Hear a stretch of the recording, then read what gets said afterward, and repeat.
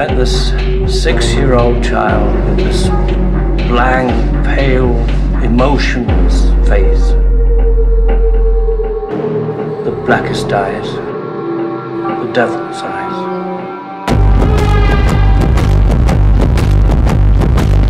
You take the red pill, you stay in Wonderland, and I show you how deep the rabbit hole goes.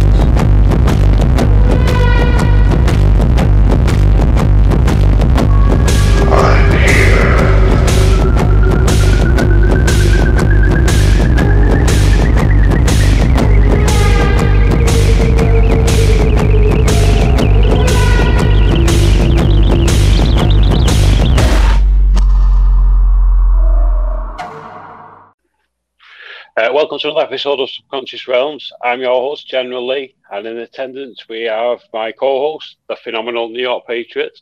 Now then, mate. Hey, what's going on? Thanks for having me on again, man. Oh, no, thank you, sir. Thank you. And for tonight, we have a very special guest indeed, who I recently discovered on YouTube and has some fascinating content, and I mean fascinating. Ladies and gentlemen, please welcome the host and creator of Demonosophy and Beyond, Xero. Now then, Xero. Thank you for having me on. Oh, thank you, sir. Thanks for coming on, mate. Thank you. Yeah, what I've seen on YouTube, man. It's like you must have been doing this for years to get to that level. Over 16 years, yes. Oh, 16 years? Fuck, yeah. Man. Nothing to sneeze at. I mean, I actually tell people that it's 16 years of being a functioning sorcerer, but it's in my roots. You know, like when you look back in retrospect, you find out that there are different things that were weird that you really didn't pay attention to when they were happening, and sure, yeah, it all leads up to something bigger, and it keeps getting bigger as you go. I love it. Yeah, I've noticed that in my own life, actually. You start looking back at things, and I was like, was this all like a predetermined destiny I was supposed to get to anyway? When I start looking at things in my life, I'm just like, was this just bound to happen in college? Was this the trail I needed to go to get there anyway? It's just exactly. And I feel like, you know, with a lot of, I guess a lot of people would consider me a left-hand practitioner, but I don't stick to all that, you know, crap.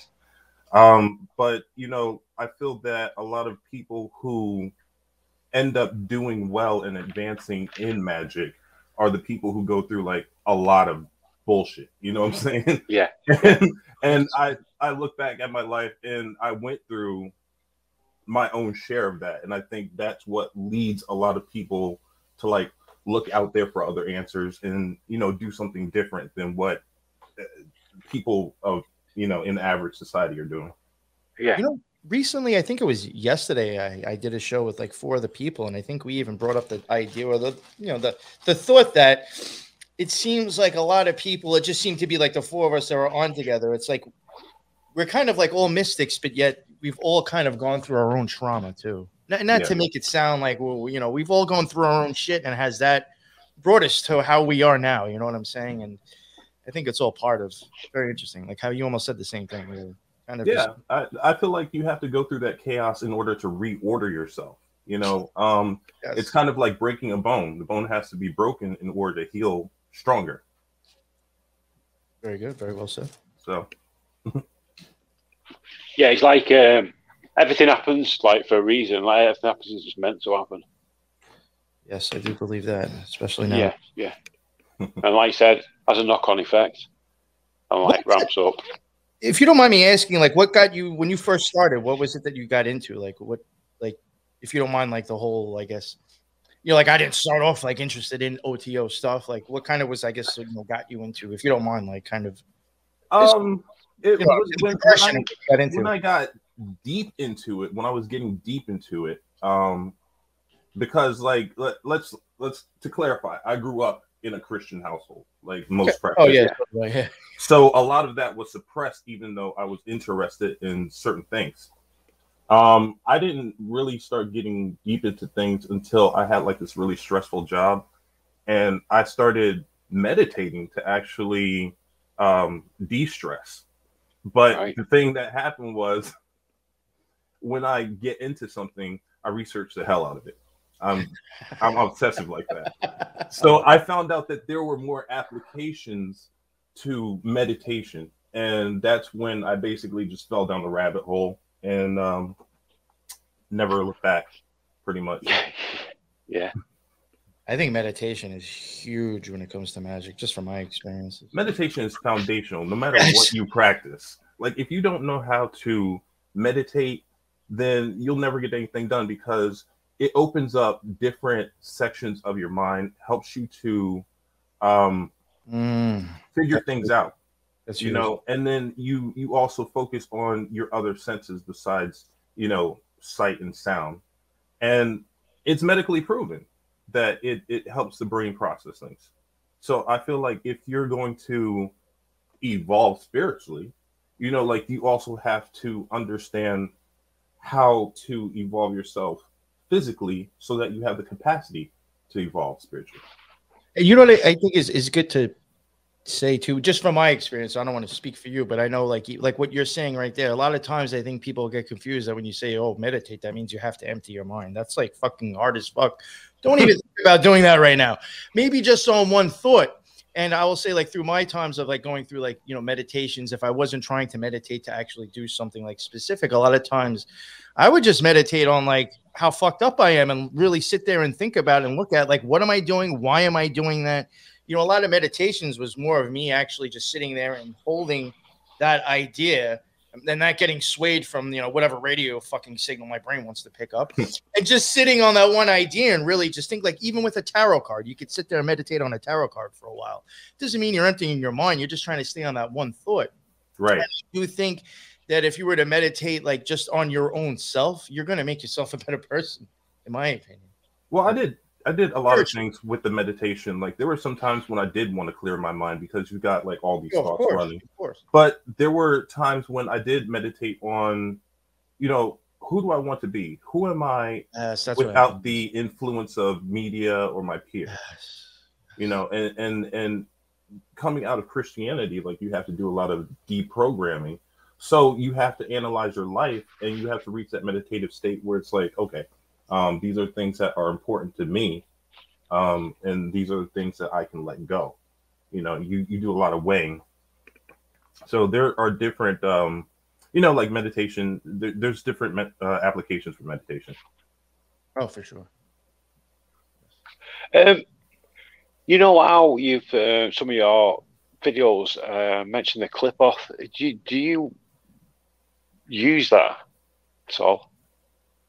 Yes, I did study the clip off and did climb through a few of the spears.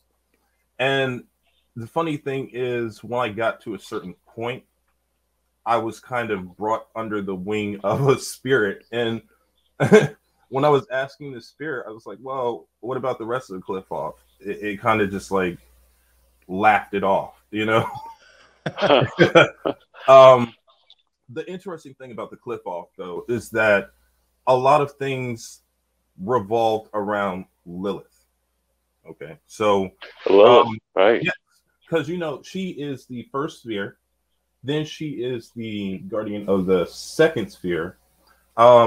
She's also associated with a lot of the so-called demons that are supposed to be involved with all the spheres, like Iseth Zanunum. That's supposed to be a face of Lilith, supposedly. Then you have Samael, and Samael is associated with Lilith. And I've read also sources that the people don't really, some people don't consider a sphere, but the abyss. I think it's Daft. I was reading in one of my sources that Lilith is the mother of the abyss. So she is very integral to the whole tree. So she's like the top dog, so to speak. Yeah, you know what's funny? You mentioned right. It's funny how we could both see the same thing and look at the tree two different ways. But like, I'm even seeing what you're saying and makes sense to me. But I could even see it, like, I think in Gabora, if you start going up the tree, Samael is associated with that sphere. And if her and Lilith do kind of go together, I think once you go up to Binah, you kind of cross into the abyss. So I could see how there's even still a progression. Like, even as you're saying and looking at it differently, I can still see it in the way I used it. And I guess be going the other way and still be getting the same thing. Yeah. Well, If you that know, they makes say sense as to above, you. below. Yeah, if it makes any sense to you, like I can see how I could still see what you're getting at. Yeah, and a lot of people don't understand that these, like we perceive things in a certain way. You know, we come up with these methods of spiritual evolution, and they're really man-made.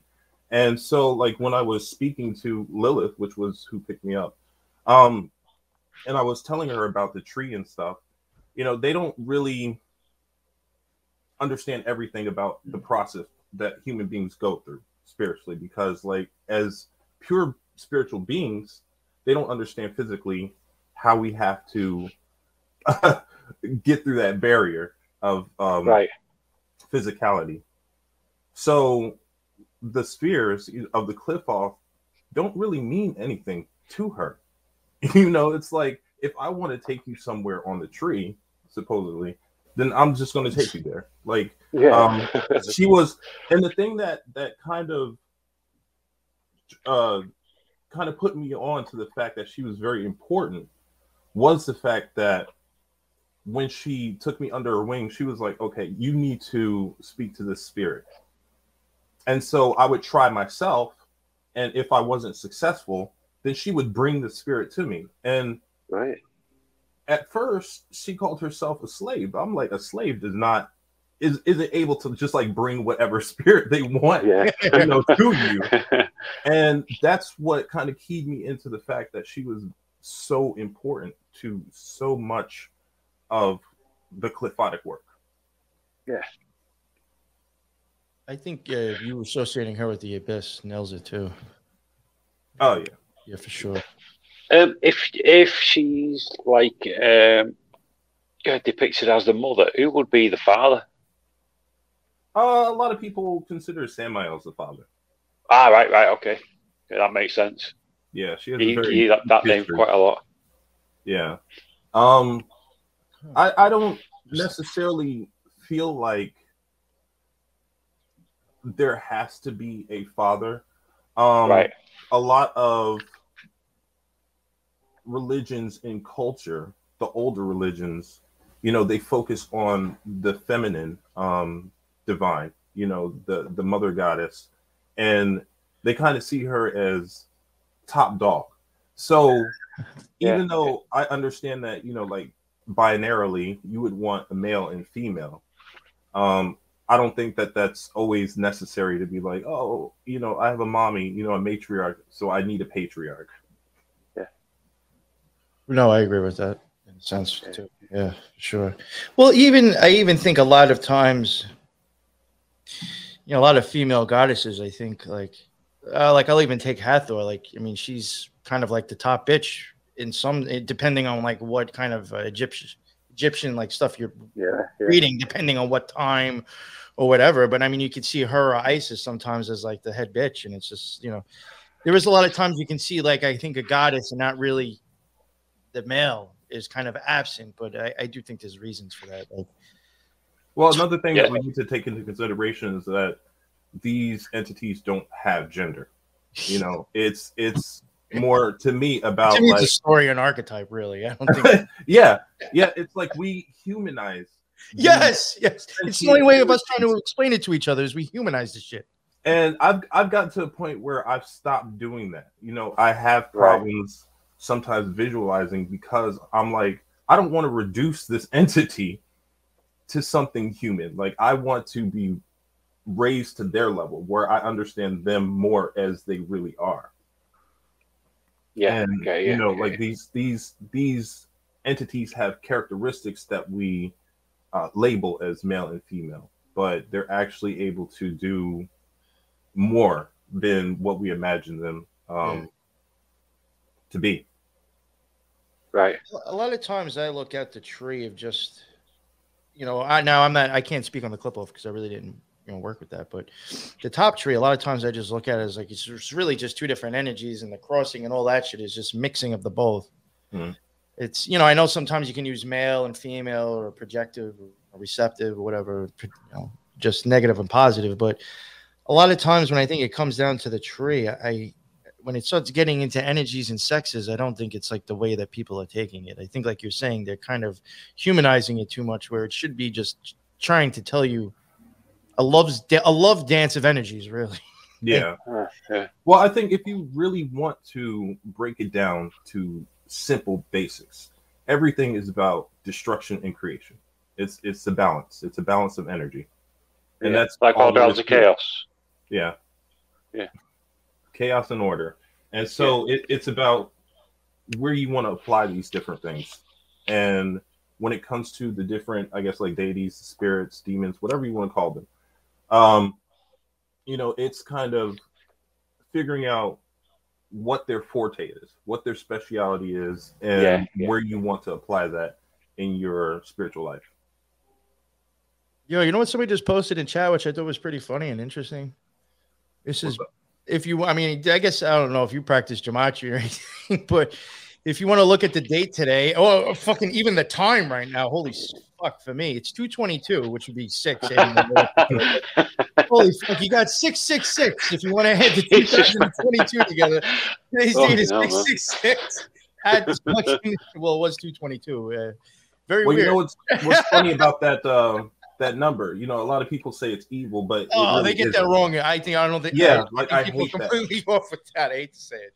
Because I was reading Manly Pete Hall, and it was talking about how 6 represents the microcosm that is man, you know, and it's really a positive thing because the microcosm has the same energy as the macrocosm. So like man is basically a smaller version of, let's say, the source that creates all. And 3, so you have 3 6s. Like 3 is a representation of completion. Oh, right. But it all depends upon like what version of numerology you're looking at. Yeah. Like, I am somewhat familiar with gematria. I don't know how to do the calculations because that method of numerology is way complex. Yeah. Like I have. Yeah. I even want to get into this. Yeah, it blows my mind. It's like when Ron's gone over it to me, I've been like fucking lost. Yeah, I never even got into it that much. This is like a whole fucking thing in itself to fucking master. Yeah. Well, what got me into gematria is I don't know if you're familiar with G. de Laval. No. Okay. Mate. He wrote a book on the Shemha Meforash and, you know, like how to access them and access their duality, their dualistic states. So I actually worked through that book, and I really don't, like, honestly, like something must have been helping me out because I at first didn't know what to do with the book. But then all of a sudden it was like things started to fall into place. I started to, you know, instead of just going word by word from the book, I also incorporated my work with Hecate into it in order to get results out of it. And it was like everything just synced up. And so Laval actually sent me another one of his books. And it'll probably take me some time before I can get through that because, like, I'm looking at that and I'm like, damn, that is complex.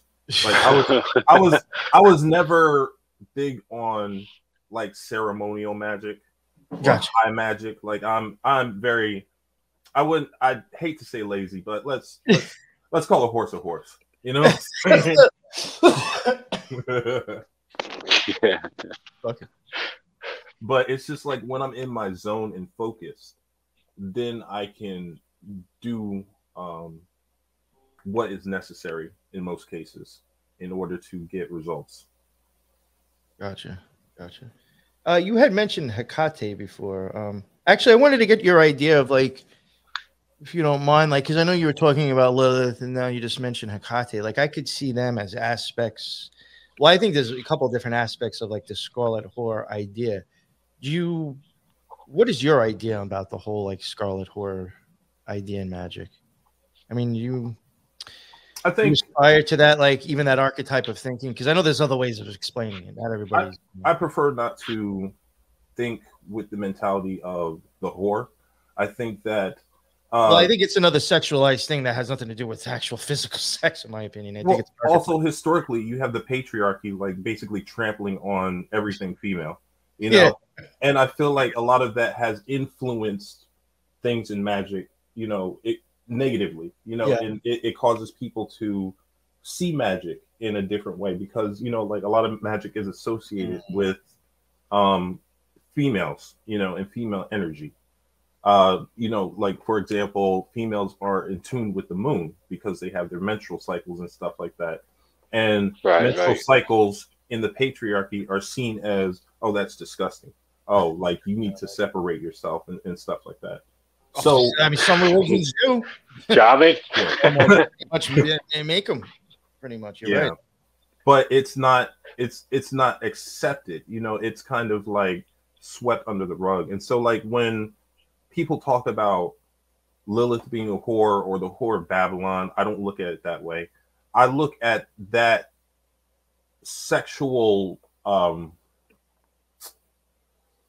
that role as a role of creation. Sex leads to creation, and it's a positive thing.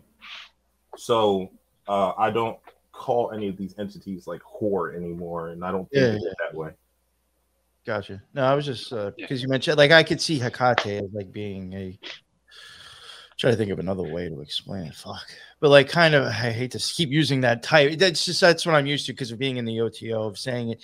I could see her being like a two-faced facet of the birth, the birth and the death of life. Actually, I'll put it that way. Okay. Cycle. Like I could see Hecate as being like the three-faced version of that. You know. Yeah.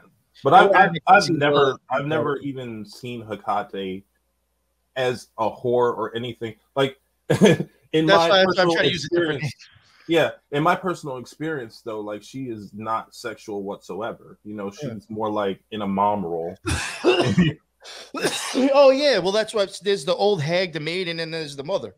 Yeah, well, I mean, only one of them's actually gotten fucked. If you really, I mean, you know, so I mean, and that's why I was saying Hecate could still fit into there because she hasn't been fucked. If you're not looking at it sexually, you know.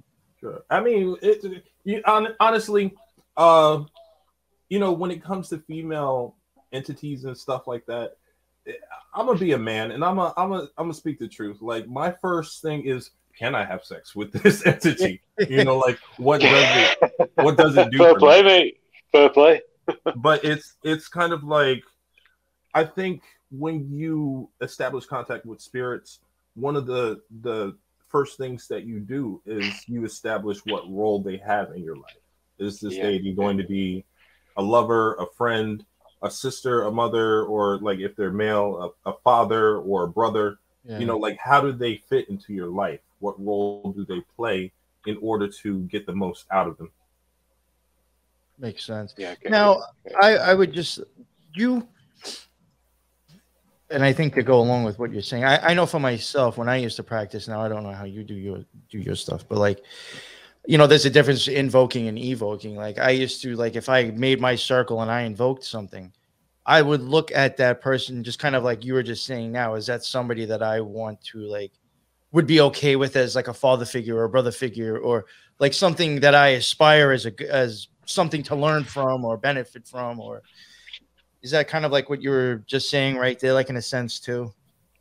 Well, I think evocation and invocation have different applications. Oh yeah, of course. If I want to like establish a deep connection with the entity, I invoke it. If I want to see things from their point of view, then I invoke. If I'm just like kind of asking for something to be done, or you know, just kind of like want to change the feel of the room and the atmosphere, then I evoke. But on most levels, I do invocations because as a demonosopher, it is my kind of like duty to understand and coexist with the spirits.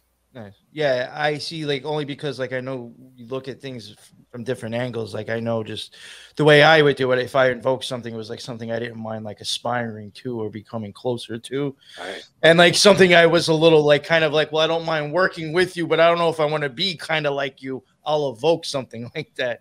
Right. And so I don't know if it's the same way that you would. That's why I'm asking this and bringing it up, just trying to get an understanding of if we have commonality. Yeah, I've had relationships where it's like, okay, like I do like you, but not enough to kind of like absorb you, because like when you do invoke these entities, like you become more like them. It rubs off, like you're opening yourself by up. association. Guilty by association. You become part of the conspiracy. Yeah. And you know, like a lot of people don't understand that. One of the first entities that I did invoke that actually helped me was Thoth. Nice. And yeah, like he's really cool. He's really laid back, and you know, like he loves human beings. I, for one, don't. You know what I'm saying? So when I started working with him, then I became more tolerant of people and more able to like deal with crowds in society and kind of like have more patience. Yo, I shit you not. You know what's so funny that you say that? See, this is funny how like even people from totally different backgrounds and practices can come to like the same thing. I used to use Thoth a lot when I mean, first off, there were certain because I was very much into Egyptian, a few Egyptian gods. I kind of worked with them regardless, even if I was just giving thanks and just saying what's up and not really doing anything with and giving them offerings, just to have the practice of doing something. But a lot of time, like I always included Thoth, but a lot of times when I did use him, it was always in like a lot of stuff with my job, but not too so much with money. It was because my job, there's times where I had to put myself out into public a little bit more, or I actually had to speak with people. I had to present, you know, I had to get them to like me and knew how to get into a conversation and control the shit. So I was like, you know, I used to use Thoth for that all the time because he's for speech, knowledge. He's going to know how to, you know, I need to articulate myself correctly. I need to be able to captivate the person's long enough to listen to what I got to say. So like that even helped me more, I think, just in generally being able to not be so antisocial, because I could, you know, at times, believe it or not, even though I have a podcast, there was very much times in my life where I was very introverted, believe it or not. So, well, you know, I feel like both helped with that. Even though you're introverted, you know, it's kind of like when you have a podcast, you're basically, you know, sometimes, you know, some episodes when I had a podcast, I was just talking about different things. So you get practice talking to yourself, you know. And yet Thoth, like, he's the god of wisdom. Like a lot of things will pop up that you're not usually thinking about, or there may be things that you're looking for that are right in front of your face. You're not seeing them. And then when you deal with Thoth, like all of a sudden you find it, you know. And so he's very interesting. He's not shy about interacting with people. You know, I've had a lot of friends where, because they're used to who I am and they know what I do, when I was performing a co-possession, you know, like I call it co-piloting, when you have an entity kind of riding with you. You know, like he's very touchy-feely, he's very curious and very explorative, you know, almost to the point of being invasive. And and so that was, you know, my takeaway with working with Thoth. And like I still, you know, he's just kind of in the background for me right now, where I think like he inspires me to do that obsessive research and to keep obsessively researching. But like I don't work very directly with him much these days. Nice. I haven't practiced much in a while, but I did use I was a fan of using Thoth a lot, actually. Well, I think there are some.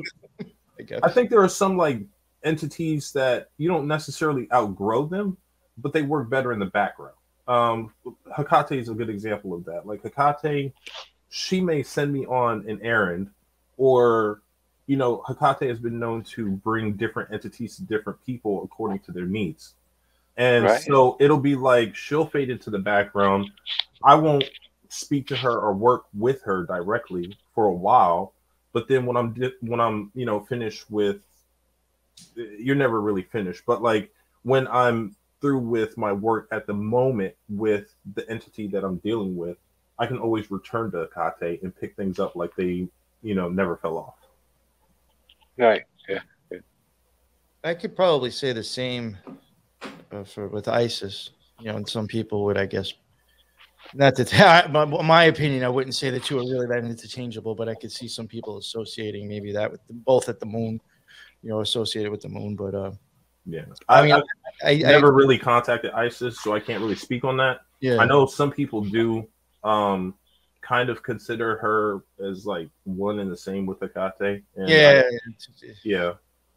But I feel like it's kind of that in a sense like does kind of piss me off, because it's like I understand, like, if you do historical research and you have some gods that go by different names, because throughout the years, like, they're going to be called something different, like Sothis Tahuti. But like associating everybody who is somewhat similar is kind of like, in a sense, it's kind of like, I think it does more damage than help. Yeah, it's the same concept as being racist. Like saying, oh, all black people, all white people, all, like, are the same because of this, and this. And I think what you need to do in order to figure out whether these entities are the same or not is to evoke them, establish a relationship with them, ask them questions. Like, there are, like when we were talking about how Lilith and Hecate, in my experience, they are not the same. And I'm not going to treat them the same. Yeah. Right. No, I understand what you're getting, for sure. I mean, I could even say, like, if you wanted to, because I agree, I don't think, like, they should be seen as the same, but, like, if somehow somebody wanted to try to make sense of that, I could see maybe, like, if we had a timeline of this feminine story, Isis and maybe Hecate are on there, but they're not at the same time. You know what I'm saying? Or not on the same archetype or that part of the story. It's a completely different story, just maybe the same energy. It's kind of hard to explain what I'm getting at, but I do agree with you. I think that does limit things and puts things into boxes, and you don't. Some of these goddesses are different down to the littlest things for a specific reason to tell you something different, I think, Yeah. But I mean, like, I respect the concept of the deific mask, because a lot of these deities do wear masks. Lilith does a lot of, like, masking, like pretending to be something else. Hecate has her epithets, which basically, like, they're like adjectives that help you focus your magic on how you want to work with her. And because of these ideas, I think that, a lot of people start lumping in other entities with these other, I guess, more like mainstream or more popular entities. Right. Yeah. One of your videos, mate, I was it was mind blowing, was your video on Belial. Oh, the one where I was talking about how he is initially, like, dealing with him. Yeah. Belial is an acquired taste. I feel like he has one hell of a sense of humor. Because when I was first dealing with Belial, like, I've done work with Goetic spirits before, but there were only a few that I had focused on, and I had never really worked with Belial until I was put on to Primal Craft. And so, like, in Primal Craft, you have a big three. So you have Hecate, you have Lucifer, and then you have Belial. And so that's when I started working with those three. Like, I had contact once before with Hecate, and then a couple with Lucifer, but I had never really worked with Belial. So I started working with Belial.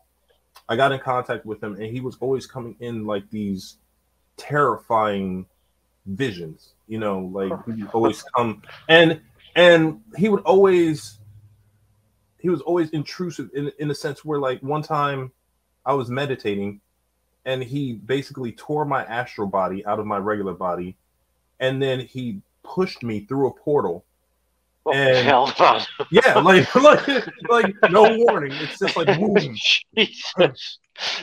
And yeah, like wherever he sent me, it looked like these tunnels that were dark, but like they were lighting up with like dark colors. And he's like, "Oh yeah, talk about this when you get back." I'm like, "What the hell?" Like, and so wow, man. and then at a later time, Belial came looking like a regular person, not regular, but like, and he was saying, "Oh, I'm coming in this visage so I don't terrify you." And I'm like, that's a little bit too late, you know. I was expecting something fucked up, you know. I'm actually disappointed. But Belial, he does have kind of like moments where there are some people who say that he's very comforting. I don't feel his energy is necessarily comforting. I feel like, you know, the first time I invoked Belial, I felt like I was having an anaphylactic reaction. I thought my throat was closing up and I was like really dying. You know, sounds heavy, that man. Yeah, but in the end, like he's a great spirit to deal with. You know, like he is the one that actually forces me to do the things that I don't want to do. You know, if I need to get my hands dirty. Like I'm not a person that went into magic to curse or hex people. That's not what I right. to do. But you know, there are certain times in my life where like these entities are like, no, you have to do this. Like maybe it's for the person that I might curse to learn a lesson, because like those curses and those hexes aren't meant to be forever. You know what I'm saying? You know, like, and I feel like using those curses also helps you get over something, you know, where, if you read the Satanic Bible of Anton LaVey, he was saying that even if you don't believe in magic, like doing the ceremony and, you know, if you feel some type of way, do the curse and it'll make you feel better, you know, psychologically. So I found that also does help me in that way. But like I try to veer away from some of those things. Like I accept them because you have to accept everything that is a part of the culture. You know, you have to understand that you have to defend yourself sometimes. But like it's not something that I want to focus on, because most left-hand practitioners are seen as like these crazy trigger happy, hex curse happy people that just want to destroy everything. And I'm trying to like show people that no, like we are, you know, there are intellectuals. We're not all extremists. We're not all edgelords. You know, like there's a reason to this study and getting to a higher level, you know. That's a good point, though. I mean, that is. I mean, there is a reason this stuff is like studied and detailed, and like, yeah, it's a good point. Because there is a lot of shit behind that stuff as well. I mean, you just, you know, oh man, hear a name and it's just like, oh, it's not like you just snap your fingers and this thing happens. Like there's a whole structure behind even working that. Well, it's like it gets you to a point. If you want to break it down to simplicity, honestly, you don't need anything to perform magic. All you need is your thought, right? You need thought and drive. But a lot of the stuff is for focus. And the things that were used for focus were the things that were common within societies at that time. You know, like if you look at the old grimoires, they used stuff that was common to them. Like I can't find the shit that they had in those old grimoires to do the same thing, like turtle blood. Like, where am I going to get turtle blood for? I'm not going to go on a journey for turtle blood just to do this one thing to conjure up this demon that I can do with something I have like in my kitchen or something. You know what I'm saying? Yeah. No, I get that too. I've even heard other kind of well-known magicians even say that, you know, that stuff can be replicated in other ways, like to fit today's society and still work. Yeah. But like you have and a lot of it could just be mind to mental, just like I think you were kind of getting at a little bit too, is just kind of focusing on just another thing that goes along with what you're focusing on to acquire or what you're getting at. Sometimes I think they might just be mental attachments too, to signify what am I doing this for, you know? Yeah. Yeah. But it's just like a lot of us, when you start out, you don't have the tools that a lot of these, practitioners that are writing books or whatever have. Like everybody think, a lot of people in the beginning, excuse me, they think that they need these fancy athames, like crystal balls, like they think they need to go balls to the wall and spend as much money as possible. Yeah. And it's not necessarily true. One of the interviews, or I think it was like in the book that Damien Eccles, he was talking about how he had nothing when he was in jail, but the books to understand, like his work with angels and things like that. And so he was talking about how he still performed magic even though he had nothing. Oh yeah, you can still perform magic sitting inside a jail cell. Yeah, and this is angelic magic. A lot of people think when you deal with angelic, angels and stuff like that, you have to have a white robe, you have to ring a bell, you have to be burning frankincense and myrrh, and it has to be the right time. The stars have to be in line and everything. And it's like, no, like I gotta cut this. I'm gonna make this wand from a branch, cut it on a Wednesday. Yeah, tree. And it's like doing those things puts energy into your intent, and it gives you focus. Yeah. Yes, like if you need to do that, definitely go ahead and do that. But you get to a certain point where I think, when you become mature spiritually, you're like, fuck this, like, can I cut corners? Like, can I do something else? Like, I'm gonna try something else that is not in these books and see if this works.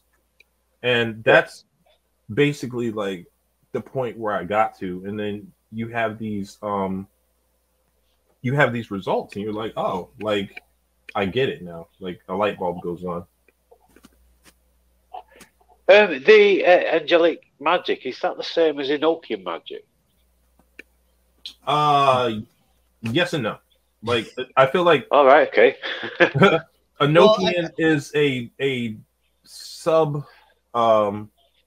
category of angelic magic, because you have different angels that function differently and can be contacted differently.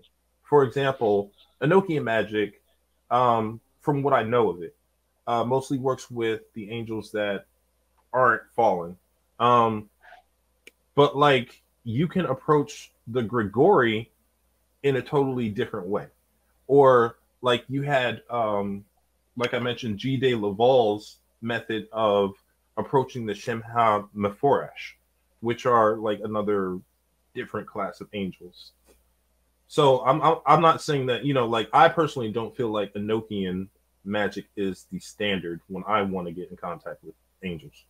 Right, okay. Yeah, I was gonna say after he finished, I was gonna say myself, Lee.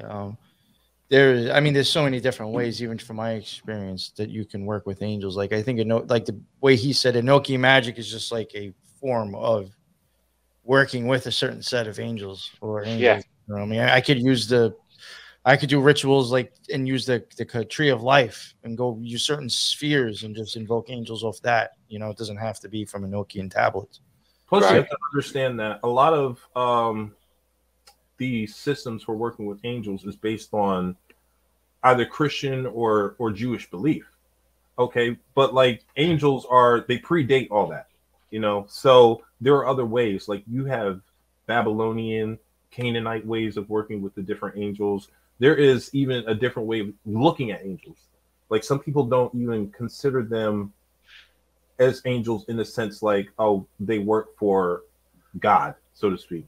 Like the angels, just like a lot of the demons, were considered gods themselves, but they were shoehorned into this this religion, this way of thinking, in order to fit the narrative. Yeah. Okay. Very well said. Yeah. Xero, right? Harryman. We're currently doing a series on it with Raven Keith, and it is just fascinating. Have you ever heard of him before, Arima? Harryman. Ahriman? Oh yeah, Yeah. Ahriman is basically the Zoroastrian devil, and That's kind of what he was getting at too. yeah, I like contacting the things that are considered like archetypes for Satan, and Ahriman is actually a pretty chill dude. Like he's infamous for his orgies. Oh wow. Yeah. So it's kind of like when I would contact him, he was just like, "Oh, come and party with me." And then there's just like this big mass of entangled bodies that kind of like merge within one another, and they just kind of just jump in. it's you don't know where to start, so you just you just get absorbed into all of it. But Ahriman is interesting in the sense where when I was working with him, it was to put myself in a certain mindset of kind of like letting go of how I feel about like taboos and things like that, and getting to the point where it's like, I'm kind of going to do what I want to do. And that is basically how Ahriman is. You know, there is a story that like he's seen as a very destructive character or a negative character, but he created the peacock just to show that he could do it if he wanted to. Like he could The peacock? do positive things. Yes, the peacock. Oh, yeah. I've always considered that an occult. Well, it's used in occultism, in my opinion. Yeah, there's like you have the peacock angel. I think that's Malik Tao. Malik Tao. Yeah, the peacock is also associated with Hera. So it does have like a significance within occult. It doesn't show up a lot in my studies, but it's there, and it seems to be something that's an older symbol. Yeah, that's I've wondered that myself. Is it kind of like a died out symbol and just been replaced with something else, maybe kind of? Yeah, because I always see it in obscure things, like things that aren't mainstream. Yeah, you're right. Yeah. Nice. Yeah, we were talking about that. I had never even heard of that guy Arimar before until we had that guy. Yeah, it's really interesting. I mean, like what I found is that he represents a 7-headed dragon. The 7-headed dragon is actually a representation of his generals, and they all represent. Oh, right. We'll call like Luciferian aspects. Like there's one that helps you achieve the Luciferian mind or the adversarial nature. There are some other things. There's like one general that focuses on vampiric magic, and all of these have both negative and positive applications. A lot of people don't understand that the adversarial nature is not negative, and it's not like to go against the status quo just because I can. It's the mindset of saying like, okay, shit's fucked up right now. There's something wrong. Why is there something wrong? I'm going to question this and figure out why something is wrong and see if I can correct this. And like it's adversarial because it's not going to back down. It's like, no, like I see something wrong, and I'm not going to live under the like I'm not going to exist with this mindset if I feel like it's flawed. Right. Fucking hell, man! It's just all so fascinating. Yeah, I was actually put onto Ahriman because like with Demonosophy and Beyond, I do a lot of book reviews where I work through different books, talk about them, basically put people onto the ones that work and the ones that are bullshit. Like I tell them. The Book of Belial, that was the other Belial video I enjoyed. There was one, the Black Book of. That's it, the Black Book of. Okay. Yeah, something like that. Yeah. Yeah, that is actually one of those books. that was written by this couple called Baron and Baronessa Aragni, and they live in South Africa. And I knew they were the real deal because the moment that I ordered that book, the same day, Belial came to me and like he like embraced me, and like I don't consider Belial a huggy guy, you know. So like one that said like he was basically giving me a thumbs up, like yeah, you're on the right path. But like that also proved to me that they were real practitioners, and Yeah. that book is hard to review because like you can't talk about that. You make a pact with Belial. Also, you can't speak about like the content at all. No, like they Oh, fucking hell, man. it's so serious that they have a video on the book where they explain as much as they can.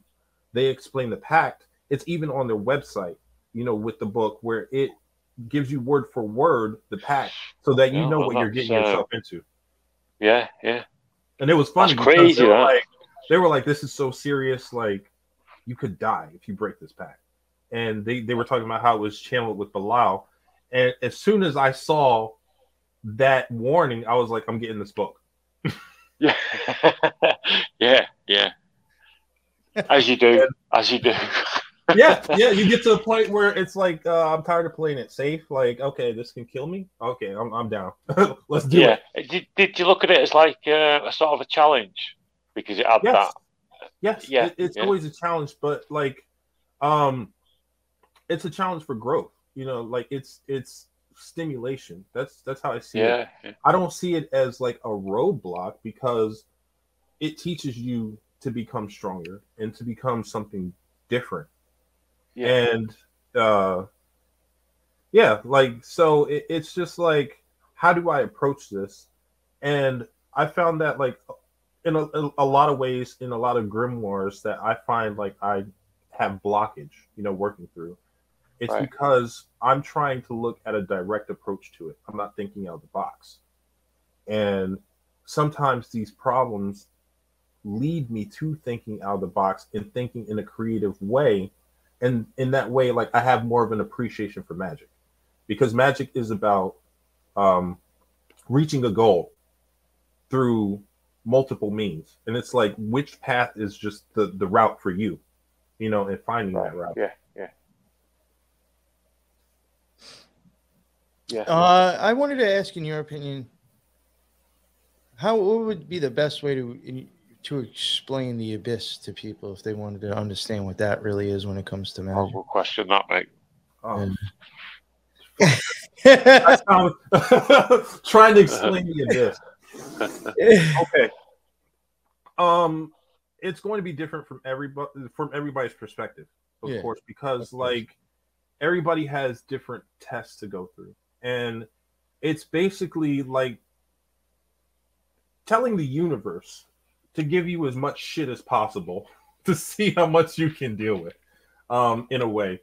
But the abyss is both a spiritual state as well as I wouldn't say physical state. It's an actual place as well. Yeah. And so it's kind of like this journey of darkness, you know, like it's kind of like Dante's journey through hell, you know, like where he was exposed to like a lot of shit and he had to come to grips with it, and then, you know, at the end, you know, come out into the light. So that's basically what it is. Could you see those stories as sometimes maybe kind of like showing a sense of like doing the shadow work that's needed to maybe have like in a magical Absolutely, because the spirits that you deal with in the abyss make you like key into the things that you do not want to learn about yourself. You know, like and when it comes to mundane life, going through the abyss, like you'll be put into situations where it's kind of like you have to figure out, like you have to, I wouldn't say throw away your moral code, but you're forced to say, you know, figure out like how to survive, because the abyss puts you in a mental state where like a lot of people who aren't ready for it, they can commit suicide or get hooked on drugs. Really? Yeah, I like can see that. No, I totally agree with that. Is it that bad? Yes, like you can die from the abyss. Like you have Fucking hell, man. suicidal ideations, and Yes, like there's one people- bad thing happens to you, one thing after another. Like you can have no money. Your car can be broke down. Like it's Well, like all the chips are stacked against you. Yeah, is that like being attacked by certain entities, or is it just fate? I think it could be the mind fuck behind just realizing certain things that could just be hard. Right. Okay. There is that. Like you do come to a realization that all these material things are just shit. Like they really don't have much meaning except what you really attribute to them. And so you learn to do without. True. And so in that sense, you become a more spiritual person, because when you are at your worst and you still get through it, like you realize I don't need all the comforts that society is telling me that I need. Oh yeah. And that allows you to focus more on your spirituality, because there's a lot of freedom in that too. Yes, there's a lot of freedom, but it's also, even when you come out of the abyss, though, it's a struggle, because we are facing constant programming saying you need X, Y, and Z. You need more material stuff. And so like once you do come out of the abyss, I feel like a lot of mature practitioners do somewhat like isolate, because they don't want to be influenced in the sense like where they get dragged back into normal society. No, I totally understand. Sometimes I wonder if that's what the hermit card is all about. Well, I mean, that's kind of like the mode that I'm in now. Like I don't really socialize a lot, like I focus on my channel, dealing with people via email or through YouTube. I have my close friends, but it's like even close friends and family, like I don't see them on a regular basis. I don't interact with them on a regular basis. I have my nose in a book. Like the only reason why I go out into society is because I have to work, and that's it. Right. With your, your vast experience, what's the darkest entity you've worked with? The darkest. See, okay. You have to define dark. Yeah, because I knew that was coming, because I was like, that's kind of a the most fucked up, I'd just say, challenging. Okay, let's say challenging. I don't want to call them fucked up, because entities are who they are. Like there are some people who call me fucked up, but I don't see myself that way. So I would say this entity that calls itself the devil. And the interesting thing about this entity is female. And I can see that being seen, yes. Because that's interesting. It's interesting, but it makes sense that the patriarch they hate females so much that they can't acknowledge the fact that a female is their entity. I mean, is their nemesis, their nemesis, their enemy. But like, even though this entity called herself the devil, like it's not in a negative way. You look back at a lot of cultures, there were a lot of horned gods and goddesses. Yes. That were, demonized. But she has a name, but you can't say her name. Like that's not meant for humans to know or anything like that. So you know her name? She actually had me give her a name. The thing about a lot of spirits is that they don't have names. When they interact with each other, it's kind of like they recognize each other, I guess, like on a frequency level or something like that. I don't know how it really works. I just have my theories. Names are for human purposes. So, like, I've met a lot of spirits where they're like, I'm like, what do I call you? And they're like, whatever, bro. Like, give me a name. But in the case of the devil, she was very chaotic. It's kind of like she would teach me magic, certain spells. When I would do the spells, successfully, she would be like, good job in one breath, but then she would start yelling at me in the other breath. Like it was like dealing with somebody who's bipolar. Right. And you know, it still made sense because a lot of the things that she did had purpose. You know, she was that way because I had to learn to get a backbone and to, well, I had a backbone, but like to get to the point where if I don't agree with something that is seen as very powerful, I can still say no, like I'm not going to do this, or I am going to come against you. She did inspire me to be more adversarial, and I did get to that way where like I didn't agree with everything she said. Yeah, yeah. And like I got to points where we got into fights. You know, she's like, "I'll fucking kill you. I'll rip your soul out your body and have you walking around like a regular human being." And I'd be like, "I don't care. It's about the principle. Like I know if I go against you, I may take a loss, but it's about principle." You know what I'm saying? Yeah, yeah. And so I'm still here today. So obviously, I guess I did the right thing. Yeah. I know you say you're not meant to say her name, but what is her name? You're allowed to say. Well, I call her Eshkehe, but she Eshkehe. One of the interesting things is that because she's like top dog basically in the demonic world, she can take the roles of different demons, different like high level demons. So she could like take over them, like sort of like possess them. Because okay, so they're not just you have the names for the specific demons, but you also have roles that they play, and the roles have the same name. Okay, so let's say Lilith, for example. Lilith is a specific entity, but Lilith is also a role because every spirit has its own job. Okay, so let's say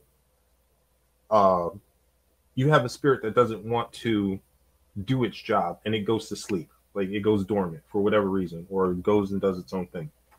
Then basically, like a manager, the manager has to come in, say this role needs to be filled, and along with what they have to do on a regular basis, they have to fill that role. And she is able to do that because she knows a lot of the demons intimately. So it like working with people who work with Lilith, you know, would be working with the devil, but would never know. And it's working with these spirits, like concepts are very different from like humans, and it's hard to grasp. But like when they're explaining things, it's complex and kind of simple at the same time. It's confusing. But it's kind of like if you are working with Lilith and the devil is in her position, you are still working with Lilith. It's not like the devil is fooling you. It's considered basically the same thing. Right. It's interesting. You know, I have I don't mean to interrupt you. No problem, mate. No problem. There was somebody in the chat that wanted to know, if you don't mind, what's the differences between Asmodeus and Belial? Nice one. That's a top question. Well, honestly, I've never really worked with Asmodeus. Yeah. Like Belial, the things I can say about Belial is that Belial is used for curse work. Belial is seen as an earthly spirit. Belial is the type of person that pushes you past your comfort levels. And it's like a lot of entities will do that, but like from the rip, like he's doing that. Like there's no warm up, there's no lube. Like you just you get fucked and you get thrown into the middle of the pool and it's like sink or swim. Right. Now, I don't know, like, I don't have the, I mean, I probably could have looked it up by now, actually. So I didn't even think about it. Probably could have looked up the Go Asia, but are they both, like, are they the same ranking? Do you know offhand? Like, I know you mentioned the Go Asia. I don't know if that means you technically used it because you can still, in my opinion, I don't think you need the Go Asia to mess with those demons or whatever you want to call them. No, you don't. No. But do they have? Do you know offhand? I think they might be the same ranking as kings too, right? Yes. Belial is a king. I think Asmodeus Asmodeus is also right. But the thing is, like once again, we're trying to humanize and fit these spirits in a certain, label and try, like we try to understand them, but in a sense, when we try to label them, we kind of misdirect how they really, like others, as to how they really are. They don't consider themselves necessarily as like kings. It's just like you have a job, like here are the people who work underneath you. This is what you're supposed to do on a cosmic level. Go do it, and then a lot of people don't understand the fact that these demons are not necessarily all singular. They, like in the Bible, you have legion. Okay, so legion can be perceived as one entity, but legion admitted, like we're many. A lot of these demons are actually the same. So how can you have a group of demons sharing the same title? Yeah. What is your thought on because we're talking about the Goetia, if you don't mind, your thought on, I know some people, I think Crowley kind of says it and then kind of changes his opinion, but I don't think he's changing it that much. What do you think on it being mental? A lot of the stuff with the Goetia is actually just archetypes of the mind. What's your opinion on that? I think it's possible, but I feel like these things are also separate. Like there may be some of the goetic spirits that are archetypal, some may be thought forms, but then there are some that are actually like external intelligences. And the way that I kind of gauge that is what do they present to you? Like if they come out of the blue and come and visit you and then start telling you some stuff that you've never thought about or doesn't really apply to you until then I don't really consider it as an archetype. But if the spirit is constantly like telling you about yourself or something that is applicable to human life, I feel like it may be more of an archetype. Gotcha. Yes, yeah. So, and like figuring out, I don't like defining the different spirits. It's just like if you get a job done, I don't care what you are. I don't care where you came from. Like you helped me out, kudos. Like, when I'm establishing a relationship, I may ask these things, but in the bigger picture, like their origins aren't even important to them. A lot of them don't even remember their origins. They can't speak on that.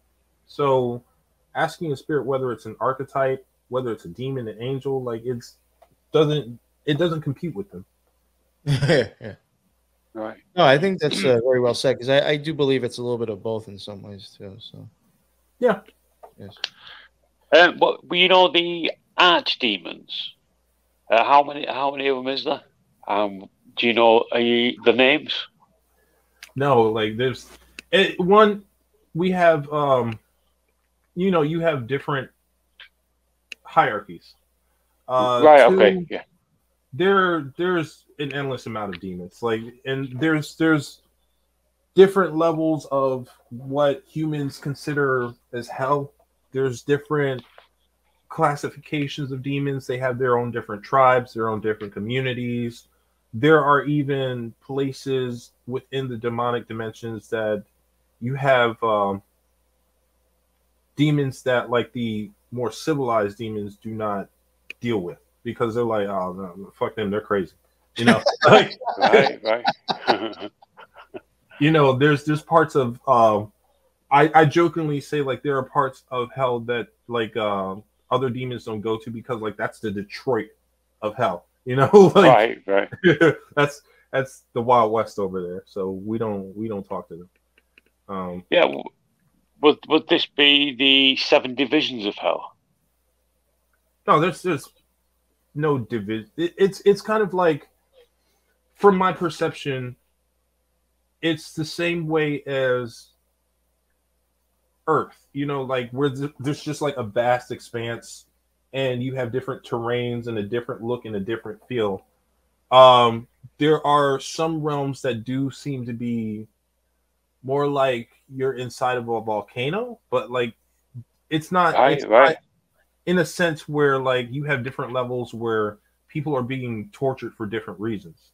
Like my journeys have never come up with imps torturing people. Like I've come upon the dead, but they were just kind of wandering around, you know. Yeah. And everybody was kind of just doing their own thing. Right, right. So, you know, I had another question I wanted to ask him, and I totally fucking forgot because I started thinking about something else. Tell you what, my fucking mind's blown here.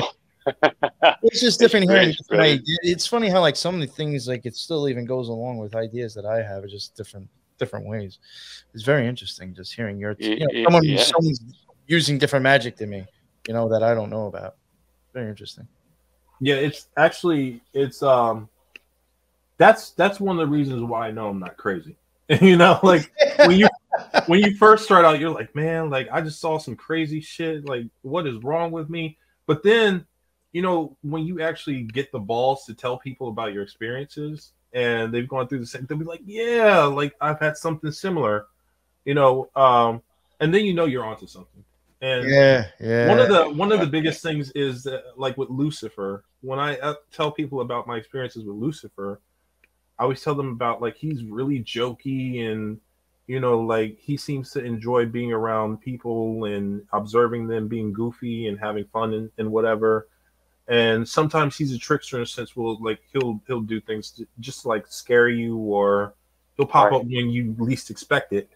And when I tell people that, like they're like, yeah, they're like, Lucifer's a real cool guy. Like he's real laid back, real easy to work with. Like he'll put you out of your comfort level, like, and he'll teach you. But at the same time, he's got like a real buddy feel, you know. And one of the reasons why I decided to do Demonosophy and Beyond is because after a while, you know, all the stuff that I was telling other people about, like within my pagan, witch, vampire, whatever community, you know, it was syncing up with a lot of their experiences. So I was like, okay, I'm not bullshitting myself. Therefore, if I speak on it, I won't be bullshitting other people. Oh, no, well, I can even say, I mean, there's even been experiences that I've had with magic that, like, there's certain commonalities. Like, I've had episodes of like people who came on, like, you know, we shared commonalities and neither like didn't practice the same shit. Some people did it through meditation. Some might have been NDEs. You know, there is, you know, I think commonalities to even where you could be practicing different stuff or go about it in your own way and still have certain things that you can still understand the other one and be like, okay, I'm not crazy because you've experienced that even in your own other way. Yeah. Oh, and I have noticed that even with just coming out and being honest about my own experiences, how people will be like, you know, they'll hit you up and then they end up on my show because it's like they'll hit me up and be like, you know, I kind of like saw the same thing, but just in a different way. I mean, just what the fuck? And it's like, all right, maybe I'm not what I was, you know? Yeah. Yeah. It definitely helps. Well, that's funny that you said that. What is the most common entity you work with? Like, you know, like if you like daily. Like, who do I work with the most right now? Yeah. That's right now I'm actually working on myself, to be honest. I got finished working with Eshkahe. Yeah, the devil. And then before that I was working a lot with Lilith. And before that, it was like mainly focusing on Hecate. But right now, to be honest, because of coming out of like that big darkness, I want to kind of experiment with the gray spaces more now. So I'm working The with grey spaces. yeah. What's the grey space? Well, see, it's in the entities that I work with, the Grigori, which are the Watcher Angels. Right. More The specifically, Grigori, the ones that are categorized as fallen, because they have a kind of dualistic feel, like more so than other entities, because you have each entity has its own affinity. So you may have one that has an affinity more for darkness than light, and vice versa. And then you have ones that are more in the middle of the spectrum. Right. I do have I have somebody also asking. I guess if you can answer it. Are you active in any order, or are you in anything? Or no. I try to stay away from groups. Like I have communities, and they have like witch vampire courts, around that, like when I get a chance, I try to attend, and network and stuff like that and make friends. But for the most part, I like to stay away from groups because ego gets in the way of everything. Fuck, right? Yeah, you're not wrong, mate. You're not wrong. It's just like, and then there's a lot of paranoia. I tried to start up a cult, and you tell people like, I want to basically,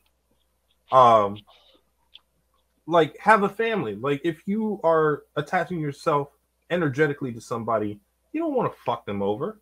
You know what I'm saying? But but a lot of people, they even other practitioners, they think that you want to curse them or do some crazy shit to them and stuff like that. And it's like, no, I just told you what I wanted from you. You know what I'm saying? Like, and I'm being open and honest. And so it's very hard to get a group of people who are on the same level, on the same page, that you want to work with on a long-term basis. Yeah, I get you, mate. I get you. I think there's like a huge misconception with regards to magic. Oh yeah. Yeah, it's been and partly the media with the bullshit. Yeah. And another thing about different orders too, I feel like they're gatekeepers for no reason. A lot of people, they're like, gatekeepers is basically when they keep you from rising up to a spiritual level. So you have these degrees and you have these titles and stuff like that, and people get caught up with that. Yeah. So it's not even putting passion into the magic. It's like, I want this title and I want to become this so I could boss somebody around or whatever the fuck, And it becomes a pyramid scheme. That's kind of why I say that all the time. Pyramid scheme, pyramid. One of the reasons why I left the OTO, because I said it was first off, in my opinion, when it comes down to magic, or if you want to look at it in the conspiracy sense, it's the same thing as if the pyramid scheme of people knowing what's what, and down at the bottom, people not knowing anything. I think it was the same thing inside the OTO, and I think you're right about the whole degrees and all that shit. It starts to become It's just, I don't agree. The same thing you just said right now was one of the reasons why I left as well. Even Manly P. Hall spoke on that, and he was talking about how there are black magicians. And when he was saying black, he was like really evil, because these people were basically limiting, those who wanted to learn magic, and so, you have all these secret sects, these occult groups and stuff like that are shaded in mystery and things like that, and they're all about keeping things occult, keeping things hidden, and I feel like it's wrong in my eyes to keep that ability to seek your own power out, like hidden. Like it should be understood. And the occult information is occult because not everybody is going to get it, even if you speak on it plainly. And that is what should determine whether or not a person becomes an occultist. Not the fact that this person has done sexual favors for me, so I'm going to give this person a book, or this person has appeased me in some way, you know. Yeah, it sounds like it's like this preventing people from progressing. Absolutely, absolutely. Yeah, yeah. And with me being all about evolution, with me taking an oath before spirits and men to be a teacher, like my only desire is to get a good student. You know. Yeah, yeah. So and that in itself is hard, you know. So like I am picky, but not to the point where like I'm a gatekeeper, because it's very hard to find somebody who wants to learn and wants to be deep about it anyway. So That's Yeah, that's yeah, another I good can point. imagine, mate. I can imagine. And do you know, like when you getting in touch with the entities? You know how you mentioned the Gregorian recently. Mhm. Would it be the same process? The are you talking about like contacting the Grigori? Yeah, yeah, yeah. I mean, is it No, difficult? no, not Yeah. it is not difficult whatsoever. The Grigori want to be in contact with mankind. They want to teach them. So like Are you? go ahead. Sorry, mate. Go on. No, I was just going to say, are you able to explain how you contact them? There's different ways. Like I have a close connection with Azazel. So I don't really need much. You know, when I first started contacting Azazel, I could just take his sigil, which and then you know, get like a white or a gray candle and basically burn some incense and call upon him and then talk to him. You know, like I don't even need Right. that. With the Grigori, there's other different ways that I've been experimenting. You know, I've been experimenting with electromagnetism in order to supercharge your magic and things like that, and kind of put energy into the atmosphere so that different spirits have the energy to take away from that electromagnetism instead of like yourself in order to manifest. And I've contacted the Grigori by doing that. I've also taken a pact with the Grigori that I call a harmonization pact. And so Right. with this pact, you become Grigori in the sense that they accept you because you're unified with them. So it's kind of like being a brother or sister, and Right. you kind of telepathically link yourself to them. So I don't need anything to really talk to them unless I really want to. Yeah, I get you. That. Fucking hell, man. But it's just like in order to do that though, you have to educate yourself on these spirits so that you can focus on them. So that's basically the big thing. Is like Yeah. I'll take gematria calculations of their names to figure out like how they may be. I'll study as much as possible that I can. There's not a lot of information about them outside of the Book of Enoch, unfortunately. Yeah, true.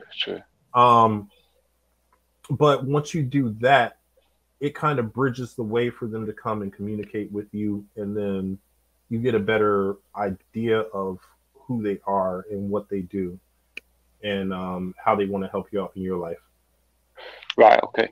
Are any of them mischievous? Not as far as I know. Like they're very different. I've met, let's see, Azazel, Chazakiel.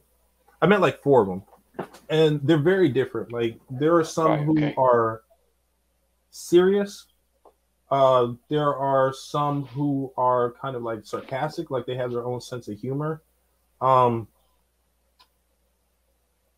They're very interesting. I wouldn't say they're mischievous, but like they're very loving. And it blew my mind because it was vastly different from my experiences with quote unquote regular angels. Regular angels, they come off as dicks. Yeah, like they don't seem to like human beings. They come like when they're coming to give you a message, there's no dialogue. You know, it's just like, no, I'm telling you to do this. and I'm out. You know, like, and even trying to get a name from a lower angel, you know, is like pulling teeth. But with the Grigori, like the Grigori will tell you about their nature, what they do, the type of magic that they're into. I've gotten visuals from most of them, and they want to educate. They want you to have an understanding. And so if they act, I suppose, like in a mischievous way, then they can't they won't be able to create a connection to human beings because they'll be seen as negative. Oh, Lee. Yeah, sorry, I There just he got kicked off then, lads. Apologies. I was like, wait, when Lee just disappeared, where did he go? No, apologies, I got kicked off then. Sorry, lads. Sorry. It's all right. You know, you mentioned the gatekeeping. You know, there was a couple of things you said, and I was like, fuck. I guess maybe I have like two questions. I'm trying to think of which one I want to go with first.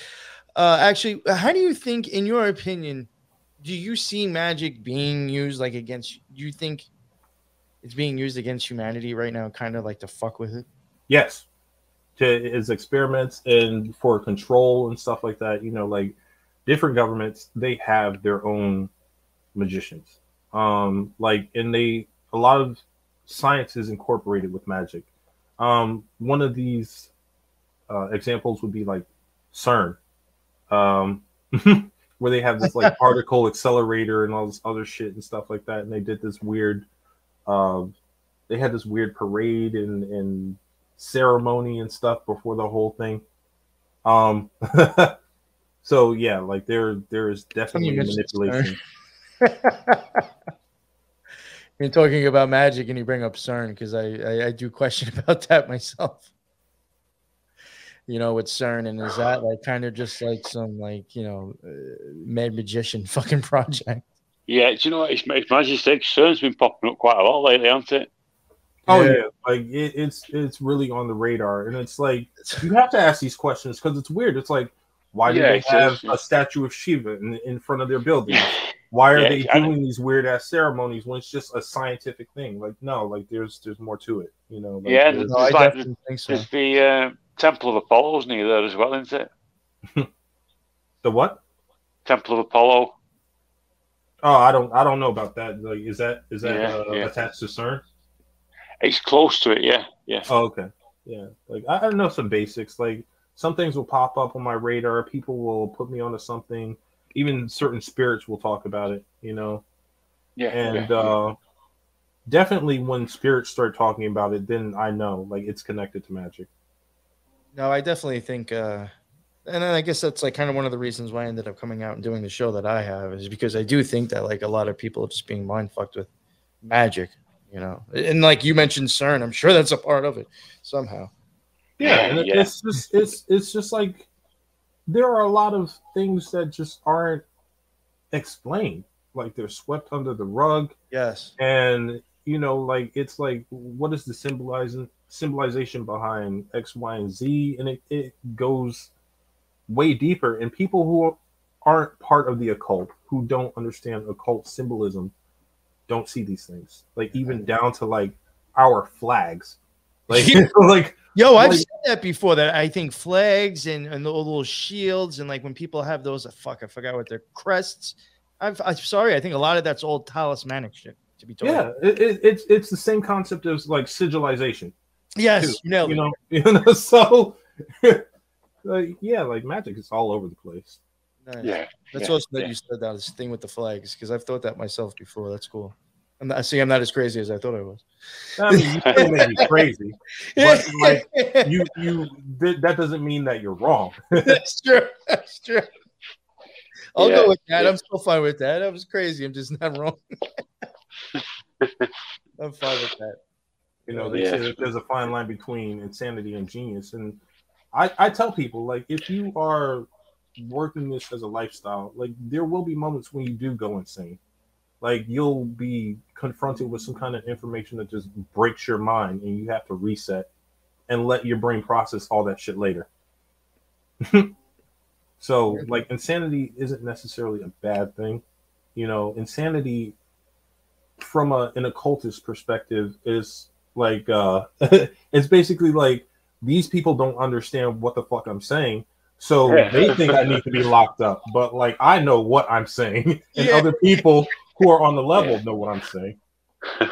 No, that's you totally nailed it with that. That's for sure. I even feel like that's at times with my own podcast. I'm like, sometimes when I cover stuff like on the Occult Rejects, I'm like, you know, am I saying some shit? It just makes me sound fucking crazy. Is anybody even understanding it? You know? Yeah, like sometimes I do like question what I say because it's normal for me, but like when it comes out your mouth, you're like, wow, that really sounds insane.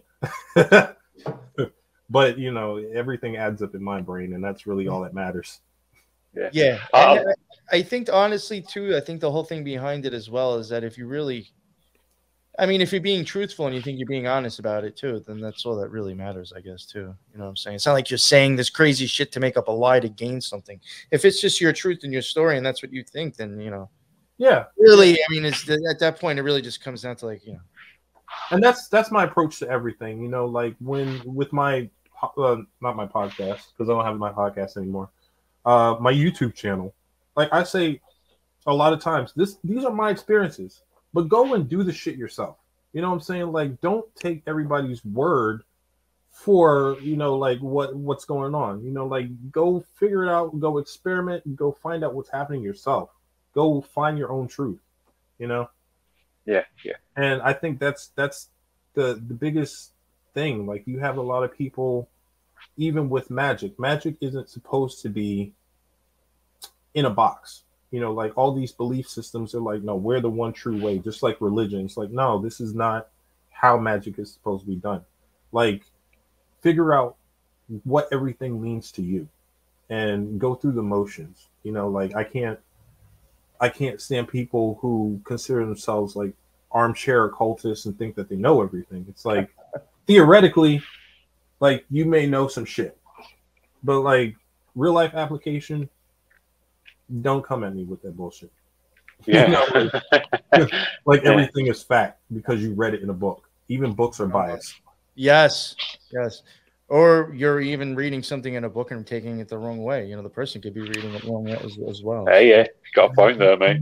That is true. Like, there have been a lot of times when I have read something in a book, wasn't sure if I was applying it right, so I would actually write the author and be like, look, you're the one who wrote the book. Can you go in depth and explain this to me some more? But then there are also times when I leave it up to my interpretation. Very well said. Lee, unfortunately, I do have to get going now. Yes, mate. Hate to screw up the Xero. Fuck, man. You have blown my mind, mate. That was I really incredible. That. It was nice hearing a different perspective and just talking to somebody who was involved with different stuff. I enjoyed the conversation for sure. Yeah. Well, I'm always glad to have like an educated conversation, you know? Yeah, right. Exactly. Or just even talking about magic and just, I don't know, you know, things not, I think as black and white with it as people think. So yeah. Thank you. Do you want to let everybody know where they can get hold of you, like your email address or right? Yeah, like hold on a second. Sorry, my phone's okay. It's just a scan. I thought that was me. I was like, did I hit a button somewhere? No, all the shit that I got going on over here. Yeah, like if anybody wants to contact me and you want to put up my email address out there, which is derelictdemon@gmail.com. In YouTube, there is Demonosophy and Beyond. That is where I post my stuff, and I'm very active on there. So, like, if people comment on there, then I am likely to comment back as soon as possible. I also do have a website. It's on Square, so like it's very long and complicated. But you know, like I have my book that's for sale, digital copies. I still have a few physical copies. I'm also giving mentorship and doing Reiki healing and some other stuff that I just started. So, yeah, everybody is actually welcome to just check those things out and hit me up. Oh, sound, mate. What's your book called, mate? My book is called The Grimoire of Damnation, and it actually nice. Yeah, it actually has workings with Ahriman and the seven-headed dragon. And it basically is these magical exercises that lead you up to preparing to enter the abyss. So I do tell a lot of people who are beginners that if you want to work through the book, like work through the beginning stuff, but do not initiate yourself into the abyss. Like when you read about the abyss, a lot of the people are at a certain age. You know, like you don't see a lot of young people entering the abyss. Right. You have these spiritually mature people who know who like seasoned. Yeah. So you know, like I don't, and I do give disclaimers and stuff like that, but you're gonna have one asshole who is just going to try to do it and then fuck themselves up. So I always try to like I vocalize the disclaimers as well. Yeah. Nice one, mate. Thank you very much for jumping on, mate. That really was something else. That was incredible. I really mean that. Yeah, thanks for having me on. Like I appreciate the fact that you came to my YouTube channel. Yeah, man. And actually hit me up and we corresponded. Yeah. Nice, mate. Nice. Thank you very much. Yeah, if you can, if you want to send any links that you do have, like for your book or other stuff, if you send it to Lee, because this is actually live on my YouTube, I'll add your links in there too if you want or whatever. Because I actually didn't have any links of yours yet from Lee, so if you send anything to Lee, I'll have him send it to me and I'll add if you send them, email them over, mate, we'll get them added for you. Yeah. Okay. I appreciate that. Of course. I'll get that all together and shoot you an email soon. Sounds good. Yeah, nice one, mate. Nice one. It's definitely nice meeting you, man. It was cool to talk, and if I get your contact info, I might hit you up, and we might do this again. You know, so on my end, I had a good time. Definitely interesting. It was just interesting just to have conversations with other people. Brilliant. I know it feels good, and it's like like I'm home when you're speaking with people who are like intellectually into this stuff, you know, and you get to nerd out. Yeah, that's a good way to put it. So I mean, I guess I'll plug my show real quickly. The NYP. Yes. You just find all my stuff on Apple Podcasts, all regular podcasts, BitChute, Rumble, and the Occult Rejects, the same shit. Or Torn More on YouTube. Really, I push that. Really, you'll find everything on that one YouTube thing, Torn More. So nice one, mate. New York Patriot, you're a legend. Thank you. Thanks for jumping on with us, mate. I had a good time. No problem, mate. Thank you very much. Definitely. And I will. I guess I'll be going, and everybody else have a. Yes. Have a nice evening, mate. Yeah, thanks for the people who jumped in also and asked the questions. That was cool as shit. Thank you. All right, take care of yourself. Thanks, one, mate. Everybody be well, and later. Yeah, I'll speak to you soon. Okay, mate.